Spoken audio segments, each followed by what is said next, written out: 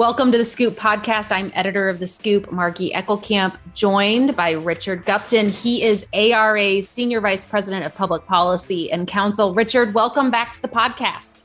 Glad to be here. Always a pleasure. Yeah. So, Richard, we've got a couple of timely things that we wanted to just recap and give an update to ag retailers on, mainly things coming out of DC, but some things coming out of ARA itself. First, wanted to talk a little bit about what could be collectively called some continued threats to crop protection products. Can you share a little bit more? Yeah, one of those is you've seen on the news, or your local trial lawyer running ads related to glyphosate. There can be continued attacks on a fairly widely used crop protection product that's necessary for no-till weed control, important for dealing with things like climate change. For example, we were disappointed the Supreme Court did not take that case up, the Hardeman case. We had weighed in with the American Soybean Association and other groups asking the administration to support the Supreme Court taking up that case. They declined to do so, and the Supreme Court unfortunately decided not on that case. So there will be continuing litigation related to glyphosate and challenges at EPA. There's attacks on other products like organophosphates. If you saw atrazine, they're reevaluating yet again when all the study shows it can be safely utilized. So the threats continue.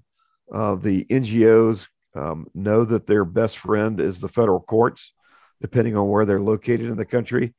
And so that strategy will not dissipate. So the industry has to be prepared and be battle hardened and engaged in the litigation as well, and with EPA and lawmakers to make sure there's continual support to protect those products. Because, again, our members serve organic producers as well, but these tools are going to be necessary to keep the cost of food down, to produce the quality and the amount of food necessary for a growing population here in the U.S. and globally. Is there anything maybe specific to the recent update on atrazine? Is there any way that ag retailers can engage with some of these changes and make sure their voices are heard? Yeah. So with all of these things, the EPA usually provides an opportunity to comment.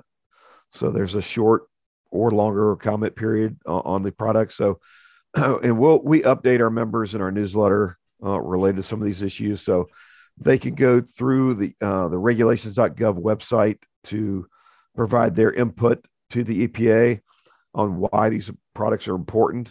And it varies by crop and region, right, of which chemicals are necessary. But that's one way. The other way is reach out to your lawmakers saying, hey, we're really concerned. It seems like every tool in the toolbox is being taken away from us to produce, to be successful, and make American agriculture the most competitive here and globally. And so those another way for our members to get engaged. So, Richard, I know even before the presidential election, we had talked about what to expect with an incoming administration's change, what their regulatory outlook was going to be. How would you characterize that as we sit here today, kind of mid-year through 22? Well, we have a very good working relationship with the EPA career officials. And so they're very dedicated individuals under a lot of difficult challenges. And so the political winds have changed. And so sometimes they're subject to those decisions. It's not always based on the science and the data, unfortunately. And so we're going to continue to make the case with the political individuals at EPA. We do, as far as the education outreach, we have a upcoming tour, even with EPA officials, we're trying to work on so they can see firsthand what our retail members do, how the farmers utilize those products, and why they're important for production agriculture. So it's an ongoing thing, and it changes for administration on the politics. And we're just trying to make sure they defend their decision, defend the science, and keep as many of these tools available for production agriculture.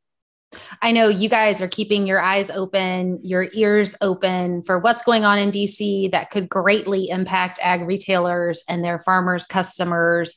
And something that has really come into focus has been what's going on with the SEC and the climate disclosures. Could you share a little bit about ARA's action perspective and also your takeaways there for our audience? The Security Exchange Commission has proposed some regulations dealing with greenhouse gas emissions or climate change related disclosures for investors, and we're concerned about the impact that could have. While it's not directly targeted to farmers, they're the ones that are going to bear the brunt. It's that publicly traded companies are going to be required to go through these disclosures, dealing with what they call Scope 3 emissions. But the farmers are going to be required to provide this data to these companies. So it's going to be a big compliance burden that they really aren't set up to do. And it's a big problem. So we've weighed in with American Farm Bureau and others in opposition to that proposal and trying to make sure, the SEC needs to stay in their lane. I don't think they know much about climate change. And so they need to just let the farmers do what they do best on sustainable agricultural practices and work with USDA on voluntary initiatives to try to address these issues, and not increase the cost of production in our economy at a time when we're dealing with record inflation. So to me, it doesn't make a lot of sense. It's politically tone deaf, and we're hopeful the thing dies on the vine. So Richard, I was actually just on the phone this morning with a farmer before you and I hopped on to do the podcast, and they had even brought up how farmers, and they were at a farmer meeting the night before, and farmers are voicing concern about this. So just to help everybody understand, what is the timeline for this proposal? What are the stages that it would have to go through, and where do we sit right now? Yeah. Well, the comment period's closed, so we submitted comments. So they'll have to take time, the agency, to digest that. So anything that would be implemented, wouldn't be this year. It would be in, potentially next year or future years. So there's time for them, again, reassess their proposal and hopefully take a step back. The things that we provided as recommendations was to the SEC in this coalition letter, was removing the value chain concept of the proposed rule. So it doesn't, lessens the impact on farmers. Revising their Scope 3 emissions disclosure requirements with an explicit exemption for the ag industry. Steps like that, if they do those, then it will minimize the impact on the agricultural industry. But the timeline, again, nothing immediate. It's just a longer term concern that could go into effect potentially next year. Yeah. So, Richard, you and I just had a great benefit of being together with a number of ag retailers from across the country at the ARA summer board meeting, as well as strategic planning session. What are your key takeaways there? What should people know about the future of ARA? Well, I thought it was a very productive discussion. We have a lot of dedicated members that see the value of the Ag Retail Association and its voice as a unified voice for the retail industry in Washington, D.C. And so we had a lot of robust discussion about the current state of the industry and what the future looks like. So there are things that are always going to be key. And one is, I think there's a unified thought that you need ARA, you need a retail voice in Washington, D.C. And the whole purpose of the strategic planning session was to focus on, where are our core competencies? Where do we need to make improvements, and how can we get more of our members engaged and non-members? We've got a really great alliances with state agribusiness associations.